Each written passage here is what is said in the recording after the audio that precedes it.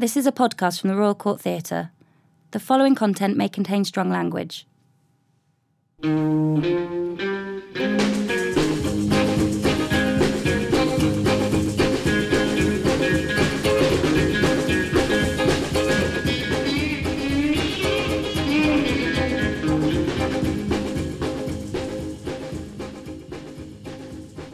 Hello, this is the Royal Court Theatre Playwrights Podcast with me, Simon Stevens.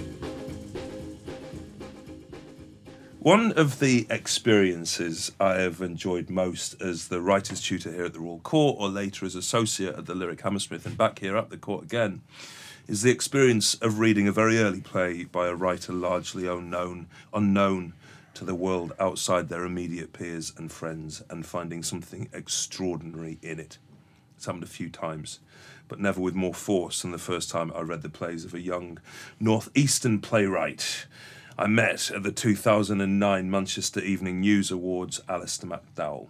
We had both, I think this is right, been nominated for an award that year, and at the drink ceremony afterwards he gave me a copy of a collection of short plays he'd written. The plays, largely monologues in form, crackled with an energy and a darkness that was legible. We started a correspondence. I don't start correspondences with every writer who gives me their play, but I did with Ali. I had a hunch he might write something special one day. That potential was legible in the next few plays of his I read, Plain Jane and Jennifer Jane, but it was in the fourth play of his, or the fourth that I read at least, Brilliant Adventures, that the potential was unleashed. A play that starts off like an excellent example of British social naturalism. A study of two brothers living in a Middlesbrough council house has its head blown off and its heart blown open by the revelation that one of these brothers has invented a working time machine. A nuanced, compassionate political play exploded into a wild and humane exploration of the way in which poverty decimates potential and the emotional pull of families holds together the most broken souls. These themes have returned in his subsequent plays.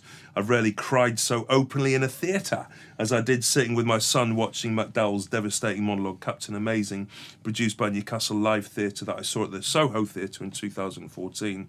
His next play, Pomona, originally written for the Royal Welsh College of Music and Drama, was brilliantly directed by Ned Bennett at the Orange Tree in 2015 and largely considered to be one of the year's most thrilling plays. It moved to the temporary space at the National Theatre earlier this year. He made his Royal Court debut as part of the Open Court season in 2013 with Talk Show, a tender exploration of a teenage fantasist. His most recent play, X, enjoyed massive success in the Royal Court Theatre downstairs earlier this year. For me, there's a fundamental tension in Ali McDowell's writing that renders it extraordinary. A compulsive cinephile and reader of comic books, he's fascinated by genre. Whether he's writing plays under the shadow of time travel, superheroes, H.P. Lovecraft-esque horror or science fiction, though, this genre fascination is always counterpointed by a tender understanding of the heartbreaking grip of family and a genuine political rage at the injustices of poverty in England. An autodidactic scholar of contemporary playwriting, he is a compulsive reader and a hugely prolific writer. Few writers have the heat around them as he does around him this year. He remains to this day, and to my intense irritation, my son's favourite playwright, Alistair McDowell. Welcome to the Royal Court. Oh, blimey. That's nice. I don't know if they make gravestones big enough to carve all that on for when I'm gone. I'm your son's favourite playwright, really? Yeah. Really? It's really annoying. It's very nice. Yeah, it must be infuriating. He came to see X on his own.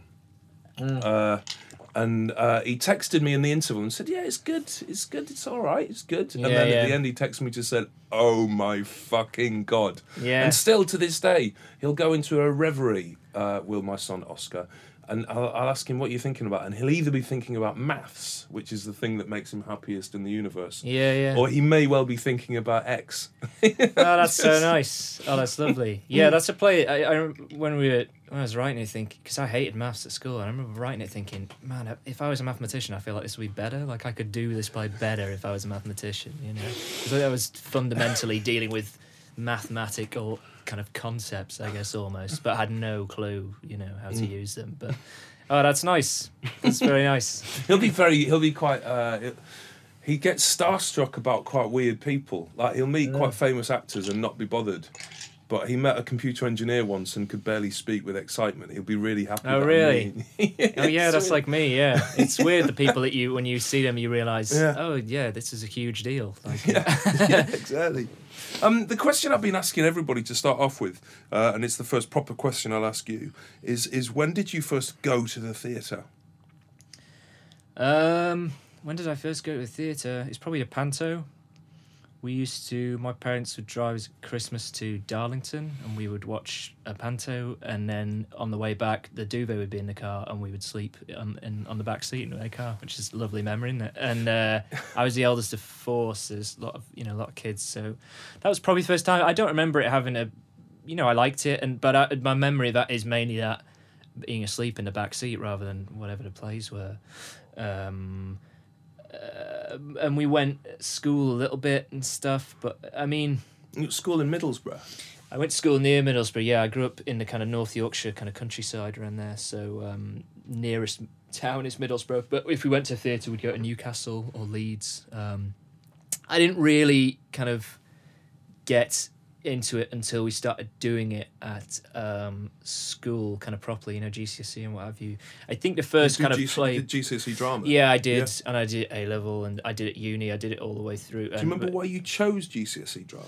Because I liked it, because I liked acting and I liked storytelling and that's it. I mean, really at school I was pretty much only interested in English and drama. That was like really the only things I was remotely interested in. And I remember at one of my exam levels getting like a U in biology, but I got like a D in an English exam. I remember my mum being absolutely furious about the D and not remotely, like she'd clocked quite early on, like, well, he's not going to be a scientist, so really furious about that D, but didn't care in the slightest about the U. Why did you get a D? Were you not a very diligent scholar? No, I did okay. I did fine at school. But it was the same problem I have now is extremely stubborn, and if I didn't like something, I would try and take it down rather than just. So we had to do a novel that I didn't like, which I won't mention, but I spent my exam writing about how the novel wasn't very good, really, rather than actually answering the question. So I had to read. So it was a good lesson because it just meant I had to do the exam again and read the book another 2 or 3 times. So. Did you change your mind about the book? No, really didn't. I'll tell you what it was afterwards. Yeah. I don't think is it a living writer who's writing to see the book? It is someone I might meet one day, so I better not say. But I remember the first play that I saw that was like, oh, this is. We went and saw View from the Bridge at West Yorkshire Playhouse. Right. And when I think of the things that really had a big impact in me, it's points where I feel like I was like, oh, I didn't know you could do that. I didn't know. And View from the Bridge, I think the lifting of the chair and the knife fight at the end. Mm-hmm. Just a real sensation. Oh, I didn't know you could do this. I didn't know plays could be as exciting as anything else. Because with school you're doing Shakespeare probably in quite a dry way, or you're doing whatever. So when I could notch through the key kind of things that I saw or read, and I had the exact same response to all of them, which is it's kind of almost someone giving you permission to go, oh, you're allowed to do that. But really the main way I got kind of into theatre, new writing was just reading it, in that because I always read like a lot novels, and I would just want to keep finding new things, and so eventually you just sort of stray into drama. And I think a theatre company came to school to do workshops and things like that, and they gave us an extract from 448 Psychosis. Really? And then I read up, and then I was just like, "This is so weird." Like, I just didn't know what it was, because it wasn't, it's a play now. But at the time, you're like, again, I didn't know you could do this. I didn't know this was a play. And then, so I kind of started reading up on her, and then the school had the Methuen Book of Modern Plays, which is a black book with a red kind of, which I think a lot of people had as one of their first introductions to this kind of thing, and it had Blasted in it, and Beauty Queen of Leanan, Top Girls and stuff like that. Yeah. And I remember finding that and reading Blasted and feeling like, oh, I shouldn't tell any of the teachers or anything that this book's in the library. Like, I don't think they know. You know what I mean? Like, I remember feeling like it was like some illicit thing. And, how old were you then? 15, maybe 14, 15, maybe like a teenager, young teenager, I would say, yeah. You're an extraordinarily energetic reader now. Whenever I meet you, the energy of your reading astonishes me. Have you always been? Yeah, I think so. I mean, yeah, I've always read a lot. I don't feel like I read now as much as... I still read quite a lot, but I definitely slowed down a bit. I have other friends and stuff who kind of intimidate me with their level of reading. But like particularly when I was a teenager and when I was at university, it was kind of constant, really. It was just... Why do you think that was? Because I'm just addicted to fiction, to just stories in every form. So I wouldn't be a writer if all the stories I wanted existed, you know? Like, it's just a case of I think up something and go, oh, that's amazing, like, that would be really cool, and it doesn't exist, so I just have to do it, you know? Yeah. So that's the only reason for that. And it's also, I think, I'm obsessive compulsive, obsessive in lots of different ways, and I think there's also just definitely a kind of collector. So as well as, you know, so I collect all kinds of weird things, but like just collecting stories and books and films and albums, whatever. It's just, I think it's also part of that. Just a compulsive reading is just to go, I hear about something that I've not read, and I just immediately have to go and kind of pipe it into my head somehow. When you look on the website, I don't know if you ever look on this website, the brilliant website dooley.com, through which I do a lot of my research. Yeah. There's an extraordinary output of plays by young Ally McDowell. The earliest that I could find is a play called Home Sweet Home that you did with the Stokesley Community Drama Oh, Jesus, yeah. at the Harrogate Youth Festival in 2005. How old were you in 2005? 17 probably. 2005 was the year I went to university, but I wrote my first play when I was 16. Yeah. This is the play about being in a band. Yeah, I wrote a play. Yeah, You said earlier that all of us have plays about being in a band. I think so. Mine was not really. Why did I write a play? The first play. I just was reading them a lot. Do you know what it was? Is from the age of about. My kind of classic superhero origin story here is that when I was 6, Jurassic Park came out, right? And so that's 1993. Is that an important film for you? It was. It was important for the main reason that I wasn't allowed to go and see it because my cousin was older than me and he was terrified. You know, he was like he was too scared, so my mum wouldn't take me. And I remember it was just a huge moment. I remember knowing that she was on the phone to my uncle and that this phone call was going to say whether I could go and see Jurassic Park or not, and finding out that I couldn't go. And in 1993, not being able to see Jurassic Park is like, I mean, it was everywhere. It was on lunchboxes. It was on telly. It was just, you could not escape it. And it was just the biggest blow for me. Like, it was like, I couldn't believe it. And so one of the consolation prizes I got, I think that Christmas, was I got an annual, which they do for they tie in any film or whatever, Sure. you know, like a big family movie. And for some reason, in the back of this annual, they'd put Steven Spielberg's entire filmography in the back. Like, Right. in a kid's annual. I've no idea why they did this to this day. And I was looking at it and I realised, oh, this guy also made, you know, Close Encounters, which I loved, and E.T., and he produced, and I just like made the connections of, oh, like you can have this job where you make brilliant things that that people like, you know, and before that I'd written I'd written stories, and I'd always kind of wanted to be a writer and write kind of short stories and things like that. And this, you know, 7 or 8 years old by this point or whatever. But at that point, realizing, oh, you can make Close Encounters and Jurassic Park. That could be your job. It you can know be what a I thing mean? that didn't exist and you Yeah, made it exactly. exist. Because I think writing was just something I'd always done, and it was just this kind of it's just a thing that you do. But realizing that, oh, this guy with this name, with the glasses and the beard and the cap, it's his job that he does. Yeah. So from that age, I wanted to make films. That was like, I'm going to make films. Right. Because I'd always been kind of obsessed with film. Yeah. And but we didn't have any money for. I mean, I've told this like a bunch of times now, and I think it's probably something that people use to level various criticisms at some of my work. I think is that I couldn't make films. Like I didn't have the money to have a camera or what have you. But what I did have was I was doing drama at school, and I had my friends, and that seemed like the closest I could get at that point in time. So at first it was a practical issue. It's like I wanted to make a film, I couldn't. but I had my mates, and the teacher would let me use the facilities or whatever, so I could make a play. So I started making plays when I was about 16, and at first it was just that thing. It was just practically that's what I could do. Did you write them? Did you write scripts? Yeah, I wrote plays. They were all like my early plays were all pretty similar to like John Hughesy kind of teenagers sitting around chatting kind of thing, like Breakfast Clubby kind of thing, and you know, like the stuff that you read when it's on the school shelves. So like, Our Day Out and you know stuff like that. You know, but you know, just like I guess like hangout plays almost. You know, because that's what I thought a play was: people sitting around and talking. You know? Yeah.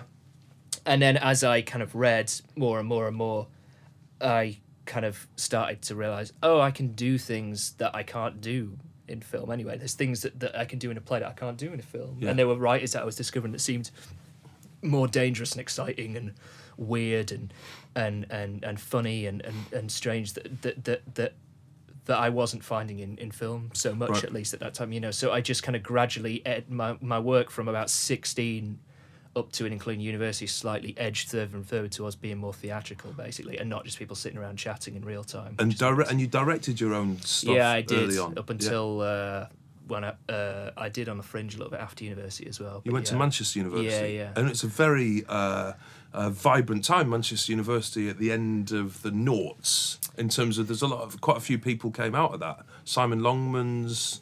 Yeah, he was in my first play at uni, Simon. Yeah. He was in pretty much everything I did at uni, Simon. He used to be an actor, yeah. He was a really good actor, and he's a really great writer. I saw him in a student production of Herons. Yeah, of course. Which was Clive Judds, who was my best man. Yeah. And directed Captain Amazing. Yeah. And Mark, who was in Captain Wyman. Amazing, was also in Herons as well. Yeah. Did you enjoy university? Yeah, I loved it. It took me a little while. But Going from rural northeast Yeah, because you Yorkshire go from a tiny school where you're king of drama, and then you turn up at a university, and you know what I mean. It's a pretty classic story. So it took me a while to kind of. What year were you there? What years did you go? 2005 to 2008. Right. And you're right. There was a weird block of. It was like my year, the year above, and the year below. There's a lot of people who are still now my very close friends who are also doing really well. Yeah. You know, Rob Hayes was there. He's a really great writer. Ned Bennett, who directed Pomona. Yeah. Just ended up directing Pomona because he was the best person for the job. It just happened to be one of my best friends from university. Right. You know, so it's lovely that a lot of them are comedians. And Do you remember at the time thinking? Because I think that happens in universities. You get little flurries where a university will be very hot with one element of its creative arts. Were you aware of that at the time, thinking this is interesting? I was we were all in very good spirits because we were just making stuff. My theory behind it is that the course wasn't practical. It was like a theoretical course, which I liked as well. Yeah. I was glad to get that. But it meant that if you wanted to make anything, you had to do it yourself. And you were doing drama. Yeah.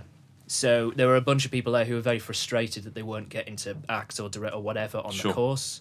And also because all the facilities were very new and very expensive, it was quite hard to get to use them sometimes. So the people, me and my mates who sort of banded together, my theory is it was all people who were very willing to kind of really work to make something, to get it together. You know, Lucy Oliver Harrison produced all my stuff at university and then all my stuff on the Fringe, and she now is kind of running the yards with Jay Miller, you know what I mean? And so having someone like her to help me get stuff was kind of invaluable. So my theory is that we all got very good at being able to pull stuff together and find space and stuff like that. So that when the university didn't offer because that. They did, but it was you had to sort of know. Yeah. You know, you had to be friends with certain people and stuff like that. You know, and or at least be friendly with certain people. It was the reason they didn't want you to use it is they didn't want you to break anything. So all you had to do was just be polite and prove that you weren't going to break anything, and then they were fine. So, but what that meant was that when university finished and we all were started making work like independently in pubs and at festivals and in various teeny fringe places, we were used to having to do stuff ourselves. It was the Manchester Fringe, yeah.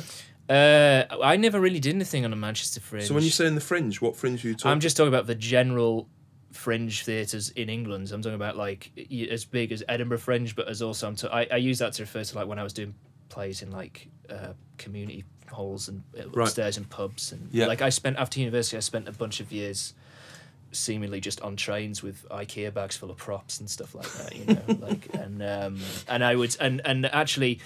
That's becoming a bit kind of all over the place, but to bring it back to the kind of film theatre things that I was learning from film I was bringing over to theatre was that around that time, so university, I was into very independent filmmakers. So people who just did it themselves, basically. Which is not really a genre or anything. It's all kinds. It's people, all people from like Robert Rodriguez to John Cassavetes and people like that. Anyone who basically like scrounged together money and made it themselves. And that spirit that astonished you in Steven Spielberg, because he was actually, he was a peer of a lot of those of the second golden age of Hollywood. The new Hollywood. Yeah, that 70s kind of thing. But what excited me about the indie guys was that thing of they just did it. They just went and did it. And I remember, I think Robert Rodriguez saying a thing like, I looked at what I had, which was my town, a guitar, and a tortoise, and I made a film about that, which was El Mariachi. So I remember using that and thinking, well, I want to make plays. That's what I want to do at the moment. And I've got these two who I know are not only good actors, but they'll come with me on whatever weird thing we do. And I've got this person who can do this, and I can do. And I would just accrue what things, skills, and people I had, and then build the plays. So it's quite practical. So a lot of two-handers and things like that. And so, was there any doubt once you graduated in 2008? Was there any doubt that you could have become a playwright or somebody who made plays or made films? No. I was absolute always conviction. Weirdly stubborn about that. I just always assumed that I was gonna. It shifted at one point. It was like novelist and then filmmaker, but once it was theatre, it was like, okay, I'm going to do this, and it just never shifted from writer. Really, I wanted to be an actor vaguely at one point, or cartoonist when I was really young. I was into like Schultz and stuff, Yeah. But did you never want to direct? I liked directing, but I stopped directing when I realised the only reason I was directing was basically just to protect. It was just like protect my own stuff and do it how I wanted to do. And once I realised that I wasn't, I was okay at it. I was kind of passable at it, but I was never going to make anything that was particularly visually exciting, or I was doing it just, and also because it was cheap, because I would work for myself for free, and things like that. So, but once Clive kind of emerged as a great director, and Ned, and my friends started, they would direct my things as well, and like. So they would that sort of helped me sort of shift out of that. But no, it was always writer, and I always just assumed it would happen eventually, and that's mainly because I just never did anything else, never done anything else. Have you done other jobs? I have done other like day jobs and bits and bobs. I've worked in takeaways and pubs and art galleries, and but I've never. I just always assumed, well, I'm just going to do this. And I don't know, I can't really explain that. It wasn't like I was thinking I was so brilliant at it. It was just, I just thought, well, I'm just going to do it. And I just thought, well, maybe I'll get paid for it, maybe I won't, but I will just do it. And that is still how I measure whatever work I'm going to do at the moment. It's like, I won't tell this to whoever's employing me, but it's like, would I do this for free? Yeah. And if I think, I probably would, then that's a good option to do. Because if I'm doing it for free, it's because I really love it and enjoy it. Great. But if I'm taking something on just for money, then, I don't think, particularly if you're a player, I don't know if you should do any job for money, because it's there. You just do another job. It's much easier to make money in any other job, probably. Yeah. So. No, I can never really explain that, because people always, family or whatever, always like, oh, they assume that I'm going to be really surprised. And I'm just like, no, I just assumed it would eventually happen. And it's hard to say it without sounding really arrogant, because it does sound really arrogant. No, it doesn't. But it's just, I didn't think about it. I just thought, well, I'm just going to keep doing it. I don't know if it sounds arrogant or just a bit deluded. I think it is. I think that's maybe essential, to just keep going and against all. Because from the age of 16 till probably about 18, I think I wrote like a play a month or something. I just did it over prolific. And over and over again. And they were all really not very good. And if I look at any of I've just moved house recently, so I've kept everything. And some of it is just, I feel like I'm going to have to write some kind of Kafka thing to say burn it all. You know what I mean? Some of it is so bad. But it doesn't matter, because it's that old thing of the 10,000 hours or whatever. I just did it repeatedly until eventually I worked out bits and bobs, and I got a little bit better at each bit, I will receive the narrative differently to how it was experienced by you. But in my experience, as I said, it was reading Brilliant Adventures. To me, felt like, this is a bit of a leap forward. Yeah. Did it feel like that in the writing? Or was Captain Amazing before or after in writing? No, that was after. Yeah, so Brilliant Adventures I wrote in 2010, and it didn't go on till 2013. But in the interim of this, I think everyone in England read that play at some point, and it took it winning a prize for them to put it on, basically. So, how did you? Do you remember how you wrote it? I wrote it while I was working at the Whitworth Art Gallery in Manchester, and it was quite quiet a lot of the time, and I would have a little notebook in my pocket, and I'd scribble away little bits, and then I'd go home. What were you scribbling? Were you scribbling dialogue? Were you scribbling ideas? I would scribble bits of dialogue. I'd draw little cartoons of the characters and what it was a one-room place. It's quite important what that room looked like, so I'd draw the room quite a lot, and I would just scraps. Like, it's kind of similar to what I do now. It's just scraps that gradually accrue, and then I start mapping out the actual beats of the plot and the story and stuff. But it was kind of, it did feel like a leap forward in that it felt like, oh, this is like a it didn't feel like the biggest. The biggest actually was the one that I don't like let anyone read anymore. But you read the girls' boarding school one, which is called Play Jane, which the reason that was a big leap forward is because up to that point I'd been doing lots of I did experiment a lot, and I was very into performance artists and people like that. You know, I was into like Laurie Anderson, Force Entertainment, Spalding Gray, people like that. So like it was like my plays were always in that period kind of post-university formally trying to do something, you know, different. But I just realised kind of almost overnight, like, the structure in all my plays is terrible. Like, it's just the structure is always really bad. It's got a decent beginning and a decent end, but the middle is just floppy and all over the place. Right. And it's because I just wasn't doing enough kind of craft work early on. Right. So I read. I kind of reread pretty much everything that Edward Bond wrote in the 70s. Like, I read Save, Lear, The Sea, Bingo, and I read them all like back to back to back to back to back. Because making notes on them? Or? No, just reading them, just sucking it in, because each of those plays has a very different structure, and each of those plays does something quite innovative with that structure, and each of those plays is just, I don't think there's much wasted time or space in those plays. I think they're just very restoration as well, I remember reading. But I just thought they were kind of like a mini masterclass in like, here's how to build a piece of work. So I just read them all, and then so when I did this girls' boarding school play, I did like almost excessive work early on in like, and I don't do that level. I don't feel I like have to actually as much do that level of kind of prep. But like I was like, my goal with this play is to make it absolutely kind of watertight structure. What kind of things were you planning, and how were you making the plan? Were you just kind of describing how many scenes or things like that? No, I mean, stuff that's pretty basic. I guess like I'd map out like first of all, what is the basic kind of action of a play? What is the play doing? What's the story, and then what's the action on top of that story? And with each scene, like what is the kind of, because that play is almost kind of the basic plot of the play is a new girl comes into a dorm at a boarding school and is basically treated horrendously by all the other girls. There's not a huge amount that happens in it, right? It's a pretty simple setup. So it was just working out in each scene what is the kind of game of this scene.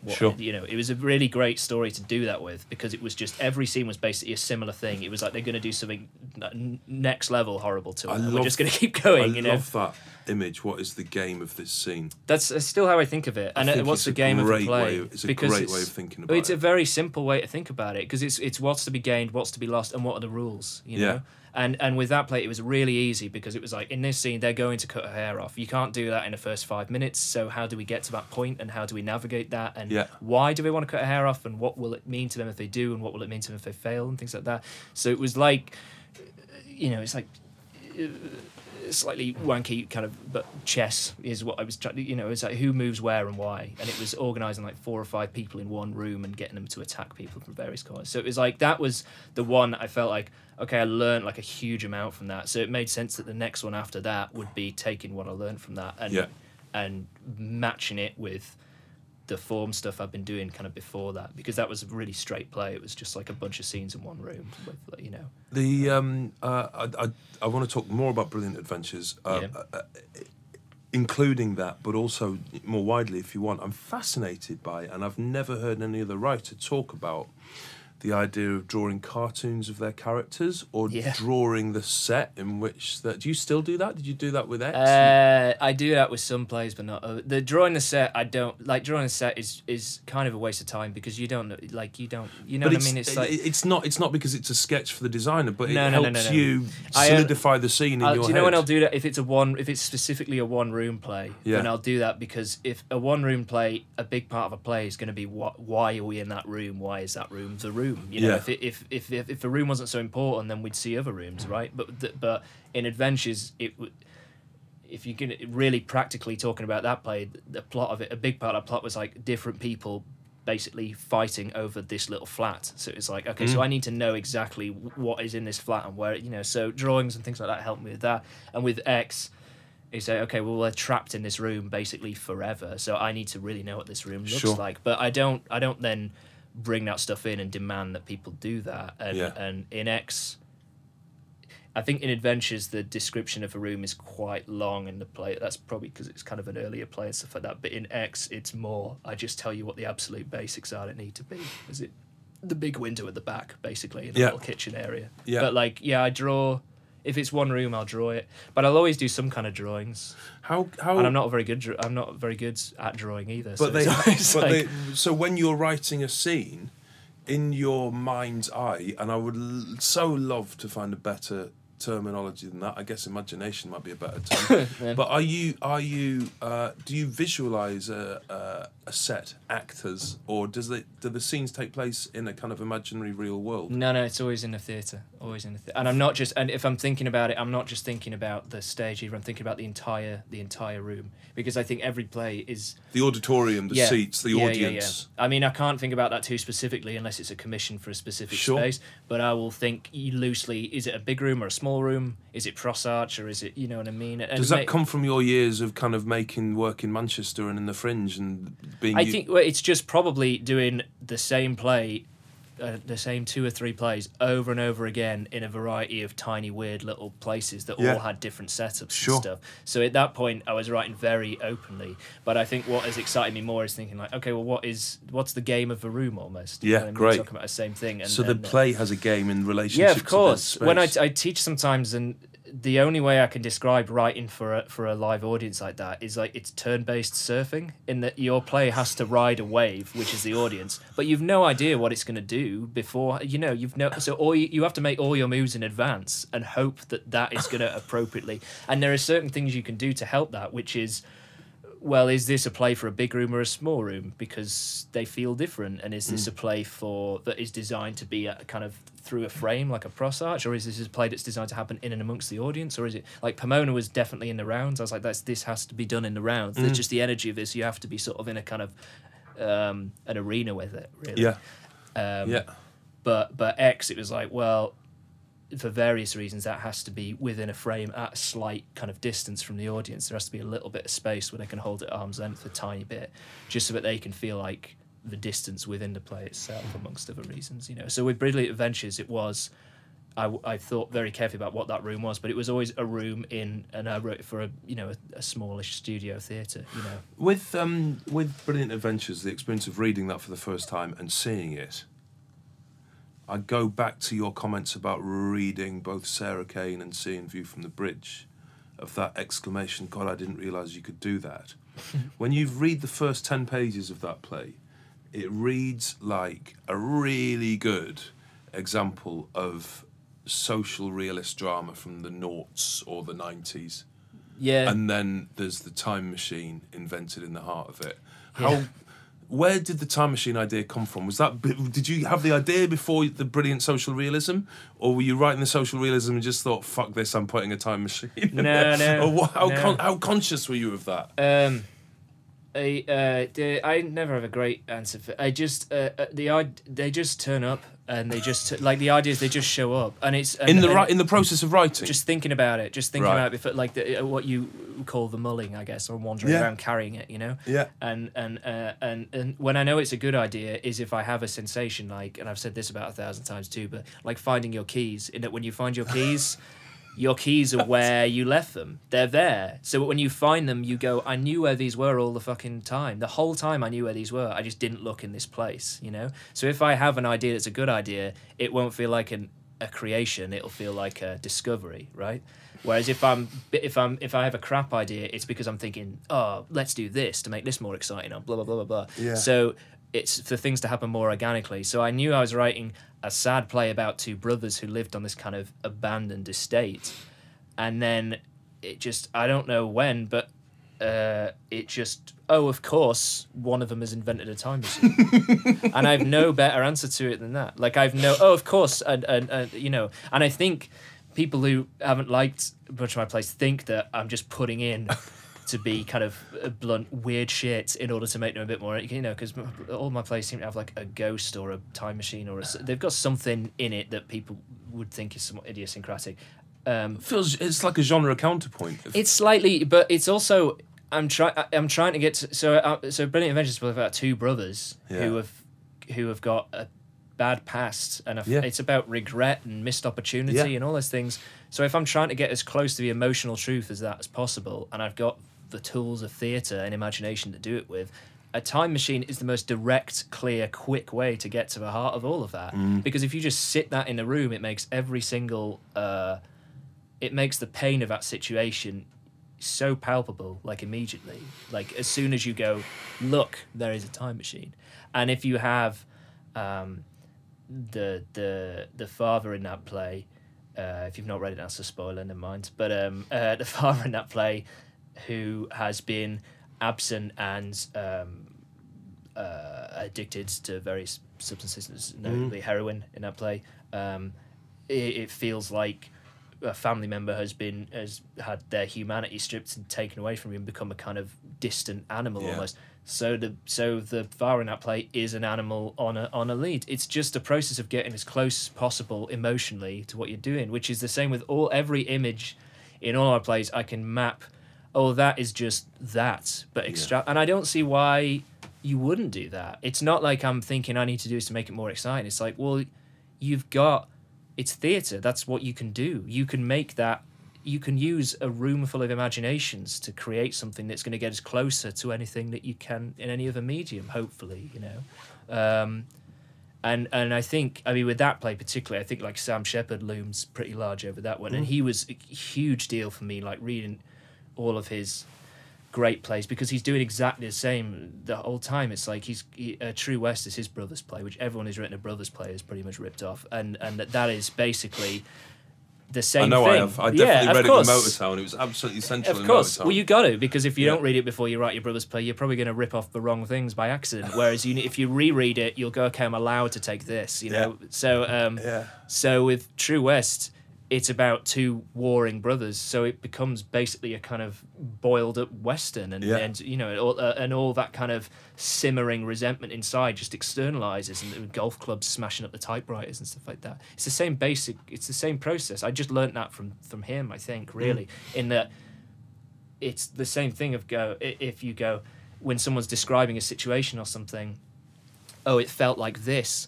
Well, in theatre, you can make it actually that. So why not? Because that's going to get it closer to how you feel it rather than how it was, you know, literally. So, the time machine just happened.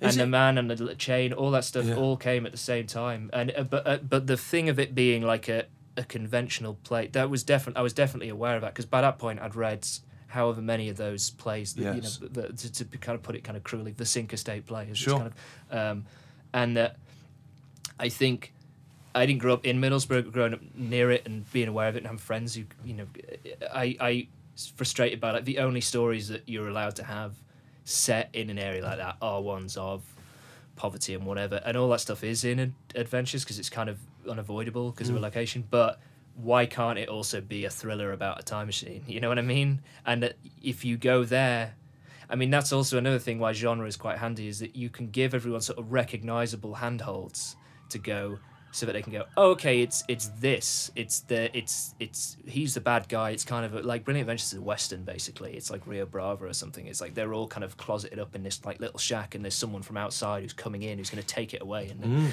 so the audience go, okay, I get this, which means then we can do all kinds of other things, because they're always going to be able to come back to like the basic thrust of that play. I can follow, there's a really clear plot here, which means that you can do all kinds of formal experiments. I can have a point where a character just comes out and talks to the audience at the top for the second half. Yeah. I can have a double of a character turn up. Yeah. I can do whatever I want. Yeah. And you can always do whatever you want, but having the plot and the genre stuff in there is helpful, I think.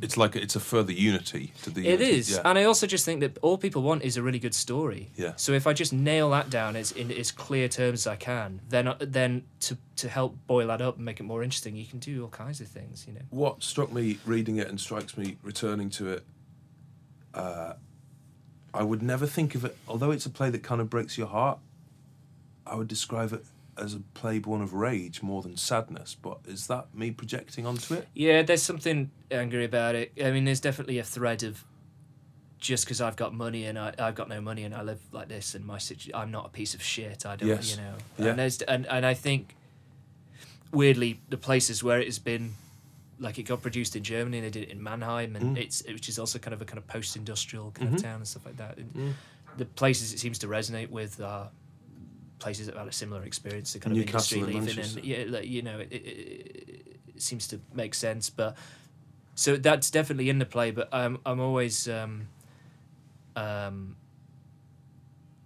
don't like after that play I got asked by a bunch of people to write, oh, can you write about this area, or can you write about and basically can you cozily put yourself in the slot of northern playwright, please? Which I always get slightly diva-ish about because I just think it's just. Have you got an inner diva? About that I do, because if I was from London I'd never be called a London playwright. Right. I don't think. Yeah.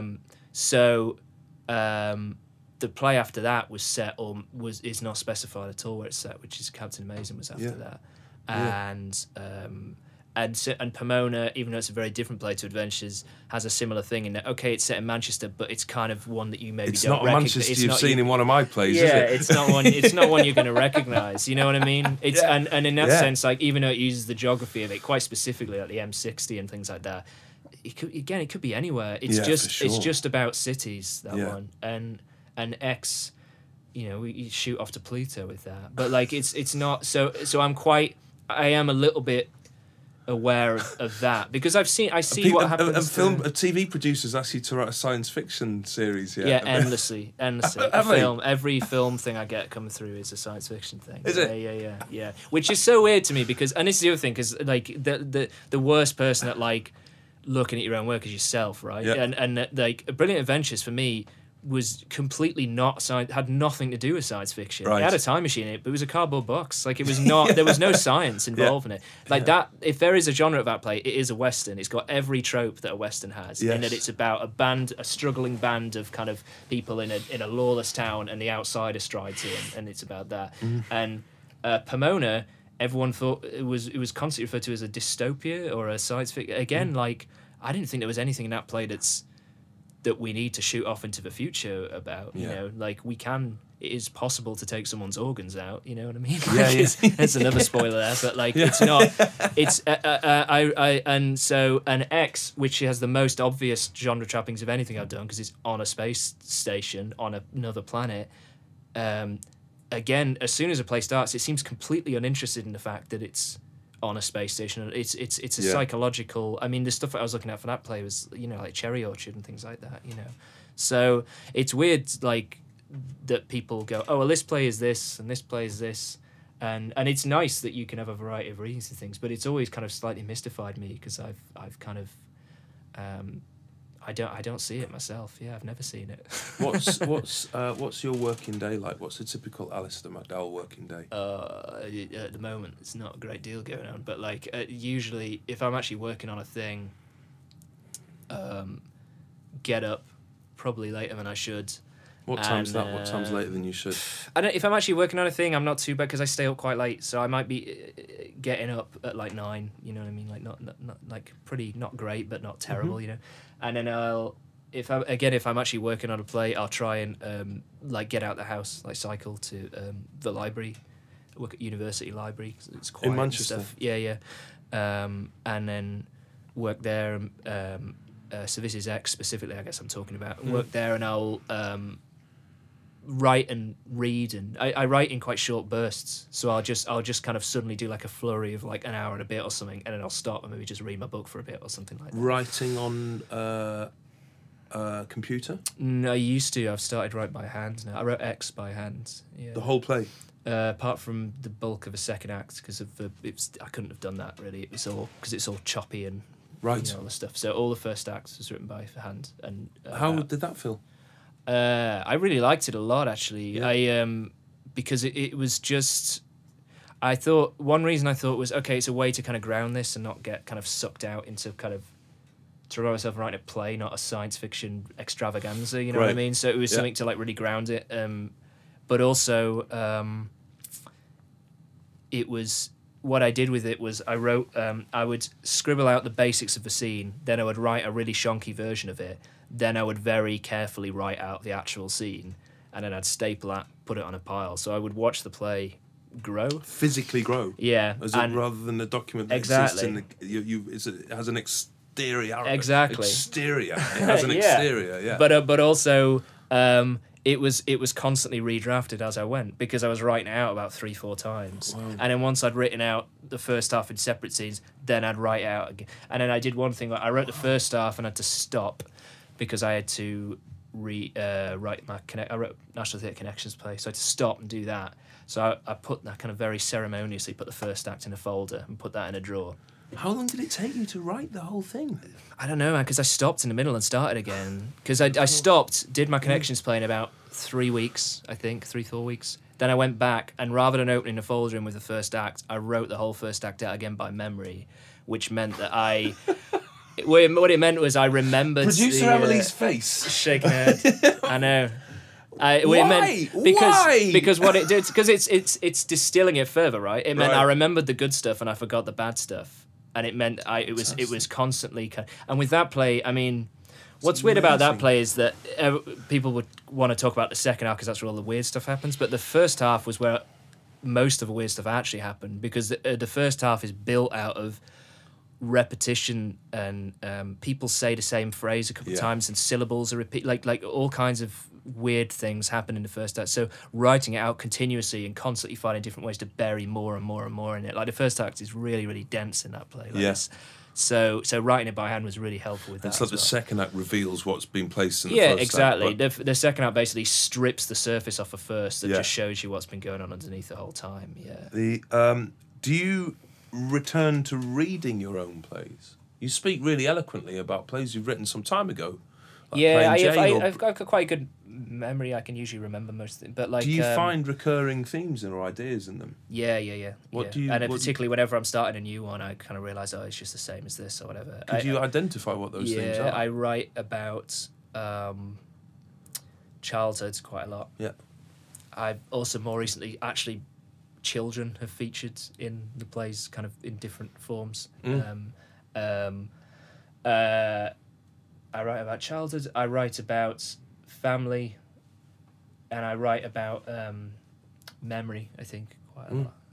I think there are probably others. I used to be really rock solid on them because it was really obvious, but it sort of started to shift a bit. Like, what do you think? Because you used to be able to pin yours down really clearly, but I bet yours have changed quite a bit. Yeah, I haven't think they do share. I think I kind of, because the teacher in me and person working with writers quite encourage the gesture of identifying what Stephen Jeffries describes as the myths innate in our writing. And it was very useful for me for a long time to realise that I was writing about home. I was writing about the flight away from home and then an impulse to return home or the impossibility of returning home. Yeah. And when I think about the best bits, even in things like Birdland, quite recent plays, like for me the best bit in Birdland is the bit with his dad. Who's called Alistair, right? Yeah. When he wants to tell his dad what a mess he's in and he daren't, and his dad won't let him because his dad's become starstruck too. I think that but for me that's about the impossibility of going home. So those central myths, but then the more I do it, the more I think actually it's more elusive than that. Yeah, I think so. As soon as I said all those things, I think actually no, because you it's the same thing. Anything, right? You change your mind about everything as well. Yeah. And also I don't even know half the time. Like X, I thought I knew it was about one thing, and then when I finished it, I realised, oh, while I was writing it, my mum sold the house that we grew up in. And that whole place about Right. people wanting to go home and missing home and feel home isn't there anymore. Right. You know? Wow. And I just realising like, oh shit, it's just the most banal that's thing in the very world. interesting. You know what I I mean? don't think there's anything banal about selling a family home. I think if that was banal, then some of the greatest plays that have ever been written. Yeah, might not maybe. have But it's resonated. yeah. Are you? What are you reading at the moment? What am I reading? Are you still a passionate reader? You said you. I try to be, yeah, and I'm not writing at the moment, so I'm retiring most of my days. Is that a are conscious reading. thing? Yeah, I didn't want to I wanted to stop and think about what I mean. X was like that one took quite a long. That was quite whatever people thought of it. It was quite big, complicated thing to do. So I didn't feel like I could just like crank another one out as soon as I'd done that. So I'm kind of regrouping a bit and thinking about what I want to do. I think. Living in Manchester. Yeah. You've resisted the lure of our great capital city. Yeah, but I'm How here. have you done that? You know what, man? It's not so unusual. A lot of my friends and stuff are moving out now No, because I no one know. can afford it. But like I think also you pinned this down about me a while ago. You said, "Oh, you kind of scurry away once you've done a thing and then sort of re-emerge a bit." And I like that I come here like once a week, once a fortnight, do all my meetings in like 2 days, Yeah. then go back up and just get on with it. And I like being away from I don't like the distraction of having to hear people talk about theatre all the time, which I find sometimes can. How have you found success? How have I found success? I don't know. I don't know. I Do you mean, think of that's yourself as what's. been successful, like Pomona and Brilliant Adventures and X. I'm very proud of those things. Because it can be a distraction as much as anything else, though. Can't I it? don't, you know what I was aware of with X was that it was probably the first time, or maybe the second, maybe kind of time 1.5, that if someone didn't like it, they wouldn't just refer to the play and not like it. They'd refer to like my name. Right. That like they'd be like, it wouldn't be I didn't like this play. It'd be like Alice McDowell had done this play that I didn't like, or it'd be like Because on they had a Twitter or relationship with other whatever. plays as because well. there's a couple knocking around now that people have seen, or, Yeah. or people have decided, oh, you do this thing, so now I'm going to judge this against the other things and what have you. So I found that quite. Because I don't mind if people don't like stuff, but I found it hard, like seeing. It's weird seeing your actual full name always spelt correct, always spelt incorrectly in a nice way, always spelt correctly in a horrible way. Always spelled correctly. I always spell like- it wrong because I'm always nice. Man, you about didn't. it. You just emailed some other Alistair last night, you know, because I got sent it through, and just some other guy. I know. Yeah. Quite a significant other Alistair. Right, the yeah. Lead guitarist in the Country Teasers and the teacher of painting at Slade Art School. Yeah, right. Was Well, there going you to go. come and do this. Well, he's going to be hanging. He's probably he's gonna- outside hanging around. Yeah. I don't know why he's told me to come here, but you know.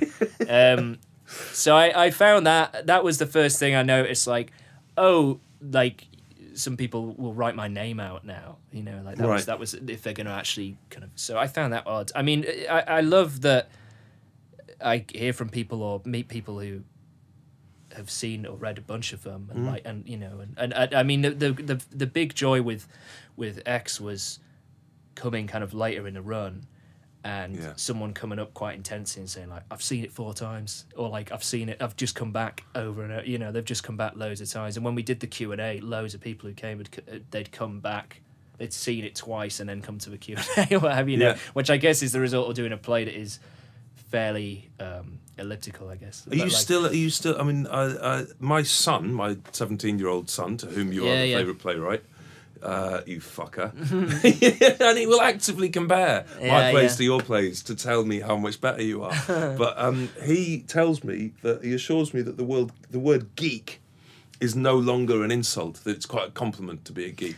He's proud of being called a geek. Do you think of yourself as being a geek? Yeah, but I don't like refer to myself as that as a. Do you know what I think that relates to is that I think the only reason that anyone has ever thought my work has had any originality to it is that I think my base of reading and influence is like really broad. So whenever I'm trying to pin down, if we're doing you do a play and sometimes people go, is there anything I can read or watch or whatever, listen to or whatever that will help me get in the mood of doing a play, you know, actors You or give them whatever, a you know. reading list that's- And it's always massive and it's always got stuff on it. You're like, why on earth is this in here?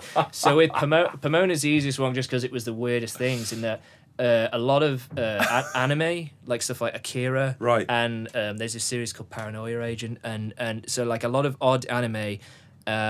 I made Ned watch loads of like really, really old like Disney cartoons, like the earliest black and white Disney cartoons, and I couldn't really explain why. I was just like, these are in there, and then I realized later it was because when I was watching those, if you watch like a really old Mickey Mouse cartoon, or even before that, like Oswald the Lucky Rabbit or whatever, these cartoons are really, really primitive, like line drawings, basically, kind of slightly creepy black and white cartoons, is that the characters have a kind of elasticity to them, and an elasticity in their morality as well as in their like actual shape and character and what have you. So like Mickey Mouse might save someone, but he also might like fire off a revolver and smoke a cigar and like instantly, and I loved that in those early cartoons there was always like this kind of simmering threat of either violence or kind of your usual fairy tale kind of stuff like at the same time. And with Pomona, that is the kind of same world as that, this elasticity to everything, that anything can happen at any point. Yes. And that is the kind of the game of that play almost, and so a lot of the time when I'm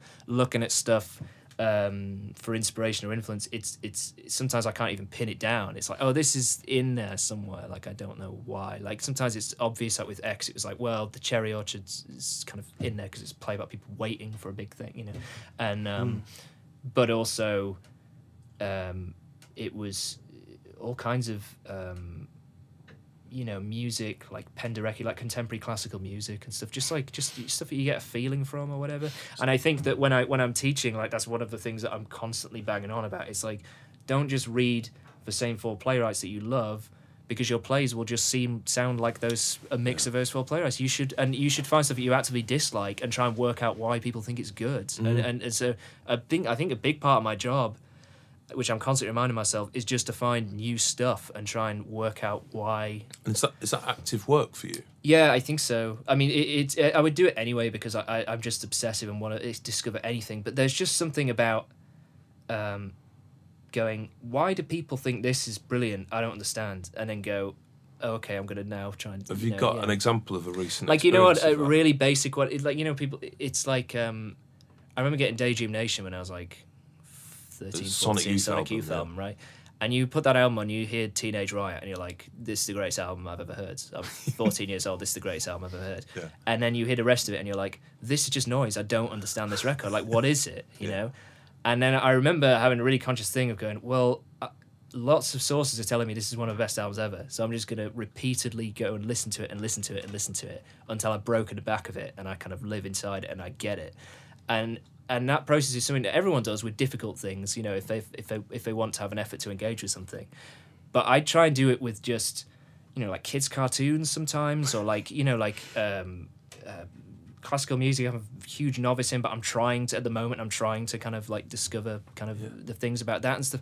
And just, if you can get inside something and limit it and work out what it is, then there's so many places you can take that and put into your own work and things like that. Like, I mean, I know you talk about going to the galleries and stuff like that.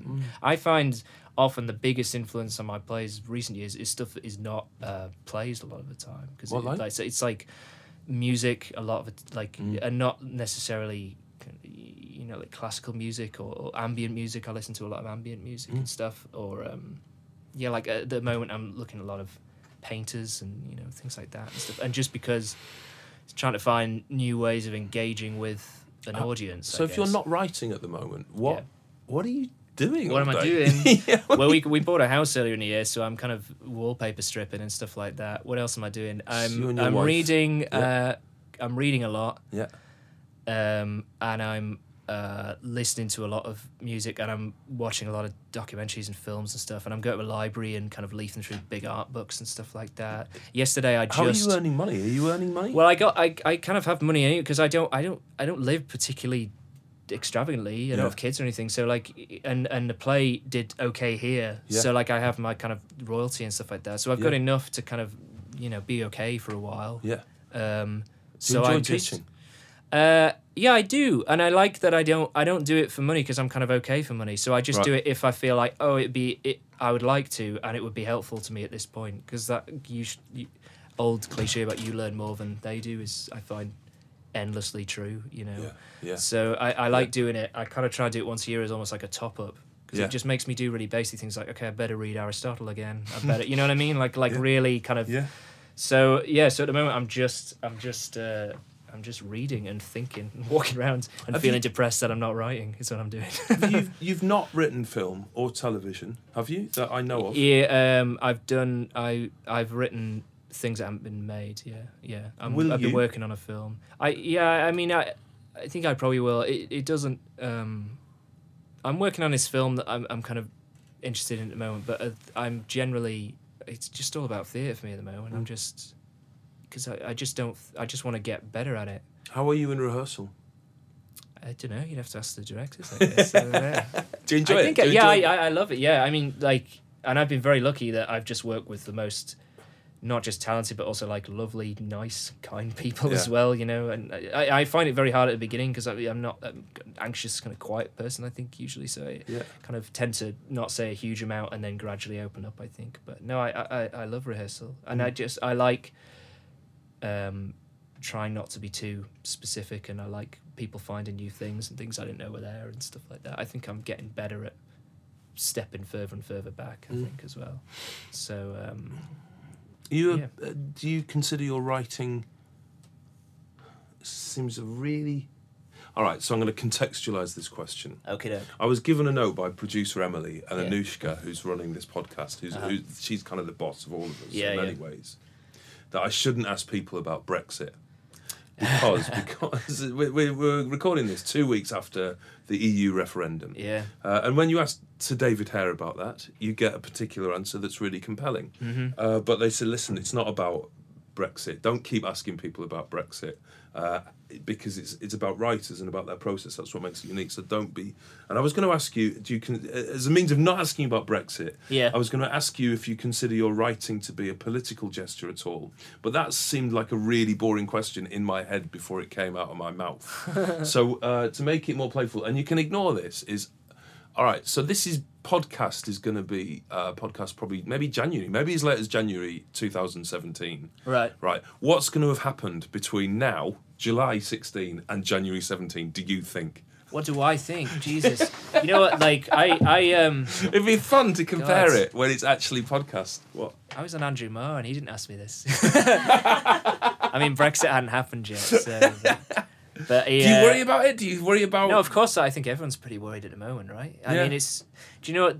The reason I'm worried is that I've got no idea. I think usually you can go, well, I don't know if this is going to happen or this can happen, but probably this is probably good. Like the status quo is usually relatively predictable, right? But at the moment, I feel like everything is in flux and up for grabs, and I don't. Does it concern you as an artist? No, actually. It just concerns me as like a person really Yeah. that lives in the country. But like I don't I don't know. Like that would be interesting what you think as well. But when all the cuts and things were happening, which are still happening, but when the first waves would start to be really felt, I was still getting off quite a bit of work, and I realised like, I think I just got in as the door shut. Yeah. You know, like I think I was one of the last kind of Yeah. waves of people who managed to sneak through. Yeah. You know.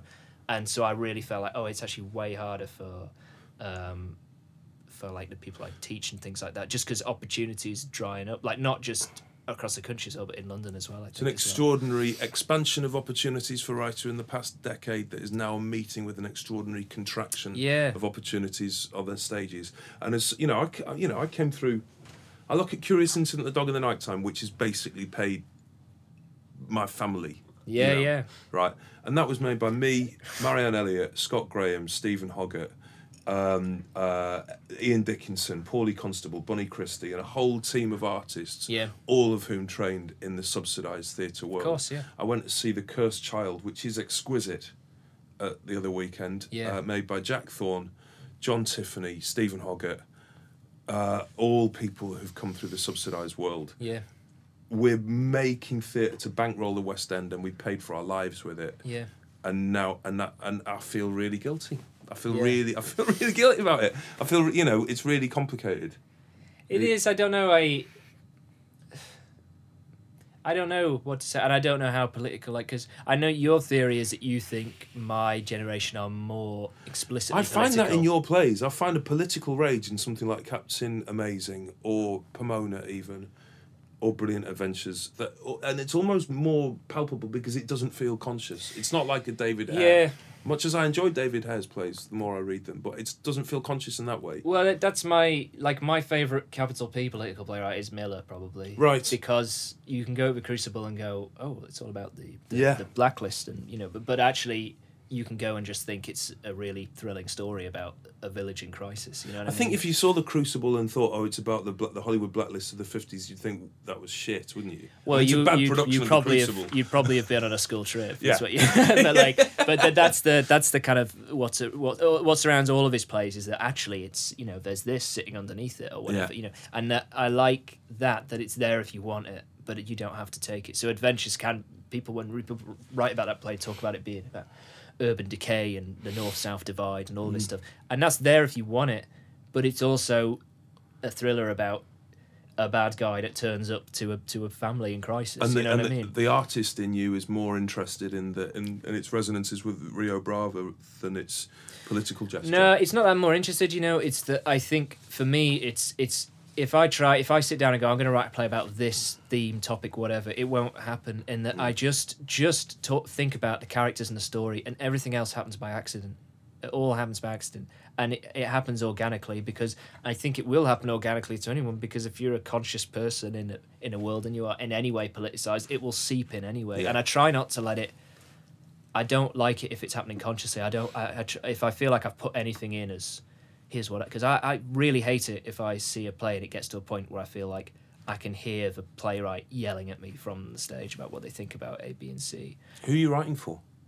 I'm just writing for myself, yeah, which is kind of the only person I can write for. Yeah. Because if I'm trying to write for some imaginary audience, then I'm just. You can't second guess who's going to be sat there. You can't do anything. You'll just write something that no one likes. Yeah. If I write something that I like, then hopefully there's enough weirdos like me that'll also like it. But I mean, who do you feel? Who are you writing for? For me, it's more of a conversation. Yeah. Because I will write a different play for the Royal Court than I will write for the Royal Exchange or for the National, because it feels like I'm having a conversation not just with the auditoriums or auditoria and the artistic programming of those theatres, but also for the audiences. So I'll stand on the balcony outside the Dorfman or the Cottesloe and look down at the audience coming in and thinking, do I want to have a chat with those people? What do I want to say to them? Really? And, yeah, I do. I mean, it feels like a conversation in that way. I try and completely ignore as much as possible any perceptions I have of what the theatre is and where it is and who's going to it. Right. I try to. Pomona, which ostensibly was apparently written for the Royal Welsh College, wasn't really written for Royal Welsh College. I was going to write that play, and then I got asked, have you got a play for Royal Welsh College? And I met them and I liked them. And the main decision is they got it is because I thought it would be funny to do this weird dark play at the Royal Welsh College with students. And a lot of the time, it's the opposite of what you're saying. It's like, can I create something that's surprising because it wouldn't normally be there? Which is not the opposite. It's no, actually it's the still, same it's, thing as I what I'm guess saying. it is. Yeah, in yeah. a conversation, you don't want to say the predictable thing. You want to listen I guess you're and right. respond. Yeah. As soon as I said that, I was like, that's wrong. But it's still, I'm still fundamentally just trying to entertain myself first, because which sounds masturbatory, but There's nothing wrong with a bit of masturbation. Most writing is, but because I cannot second guess. Because also experience has told me that I have no idea what people are going to make of it. Like people who I thought, I mean, some of the most enthusiastic people who saw Brilliant Adventures in Manchester were two 75-plus ladies who went and saw a matinee and hung around, just wanted to talk to the ushers about it for ages. And that's a play where the C-bombs dropped in about the first 5 minutes. You know what I mean? Like it's not. It's what you would conventionally assume was not for. Yes. And the narrative around Pomona being at the Orange Tree was like, oh, the Orange Tree's got this type of audience and it's weird. This plays there and they're not going to like it. Blah. And there were some people who fit that mold, I guess, and we got a few letters and stuff. But I also got letters. We also get letters at the National. Where, you know what I mean? There's people who hate everything. It doesn't. And I just never like to assume who sat there ever. Because I think it's a judgment call, and also because you're always hoping that someone else is going to show up, right? That's what you're kind of hoping for. I mean, that's the best thing in the world when someone comes up and goes, "I've never been to a theatre before, but I just heard about this, so I came." That's like the best. That's like the best review you could have from anyone. And a question which is kind of a similar question, but also a different question. So you can say, "I've just said that," so do that if that's what you feel. Why are you writing? Just because I just would anyway. Really, I just it's just I think because I'm like I said earlier, it's just because I'm addicted to stories and I'm desperate for stories, and because I just want more. I think other reasons, like I think it probably helps my mental health a little bit. I think I'm probably easier to live with while I'm doing something than while I'm not doing something, I think. So my wife will probably attest at the moment. And I also, part of me is just like, well, I've got no other applicable skills. Like it's like the one thing I've done repeatedly. I mean, why are you writing? I mean, once you've got kids, that comes into it, right? Yeah.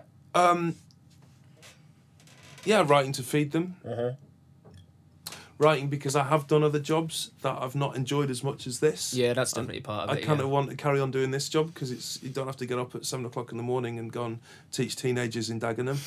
Much as I love Dagenham and teenagers and teaching, I think I write because I read.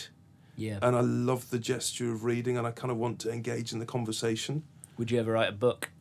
Oh, well, I wrote the diary. But would you write like a novel? A novel, yeah. Are you interested in that audience kind of dynamic? I'm not because I love the notion that I get in theatre that I haven't get in the few short films that I've made. That in the theatre, the whole is definitely more than the sum of its individual constituent parts, and that happens when people come together in a room to make something. That I think about you on your tour from Manchester up to the fringes of wherever your fringes were with your IKEA bag full of stuff. Fundamentally, making Threepenny Opera and the Olivier was kind of that. Yeah, it's the same thing. But in the Olivier. Yeah. I mean, I still get, every single time I go up there, I still get excited just before we go in. Like, I still... Yeah. And even if I've already guessed or assumed it's not going to be very good, I'm still thinking, as an audience member, this is exciting. Yeah. You know, we're going, look, we're all here, we're going in, you know what I mean? Like, where's my seat, you know? And that, you don't get that anywhere else. Like, I think that, all of that is part of it. And I loved, like, I know being downstairs at the court is exciting, obviously, because it's downstairs at court, but it was like, yeah, big pros arch, and we're going to have an overture, and we're going to you know what I mean? Like, it's just like event, you know? And that all of that plays into the same experience, and that really, that's all I'm interested in, is like, what temperature can I cook the room at this time? Like, what can I do with the room this time, you know? Why am I asking people to come, you know? And because that's what I want. It's just, I want the same things as an audience member, right? I want to be surprised and delighted, and you know. Alistair McDowell, thank you very, very much indeed. Okie doke. Cheers. Thanks very much for listening to the Royal Court Theatre Playwrights podcast. If you'd like to listen to more, then make sure you subscribe at royalcourttheatre.com or on iTunes to get the next episode. You can purchase many of the plays discussed here, all of the plays discussed here, at royalcourttheatre.com/shop, or come into the bookshop at the theatre in Sloane Square. Come to the theatre, come and see the plays. Follow us on Twitter at Royal Court. Follow me on Twitter at Stephen Simon, and tune in next week to next week's Royal Court Theatre Playwrights podcast. I'm Simon Stevens. Have a brilliant week. Thank you very much for listening. See you later. Ta-ra.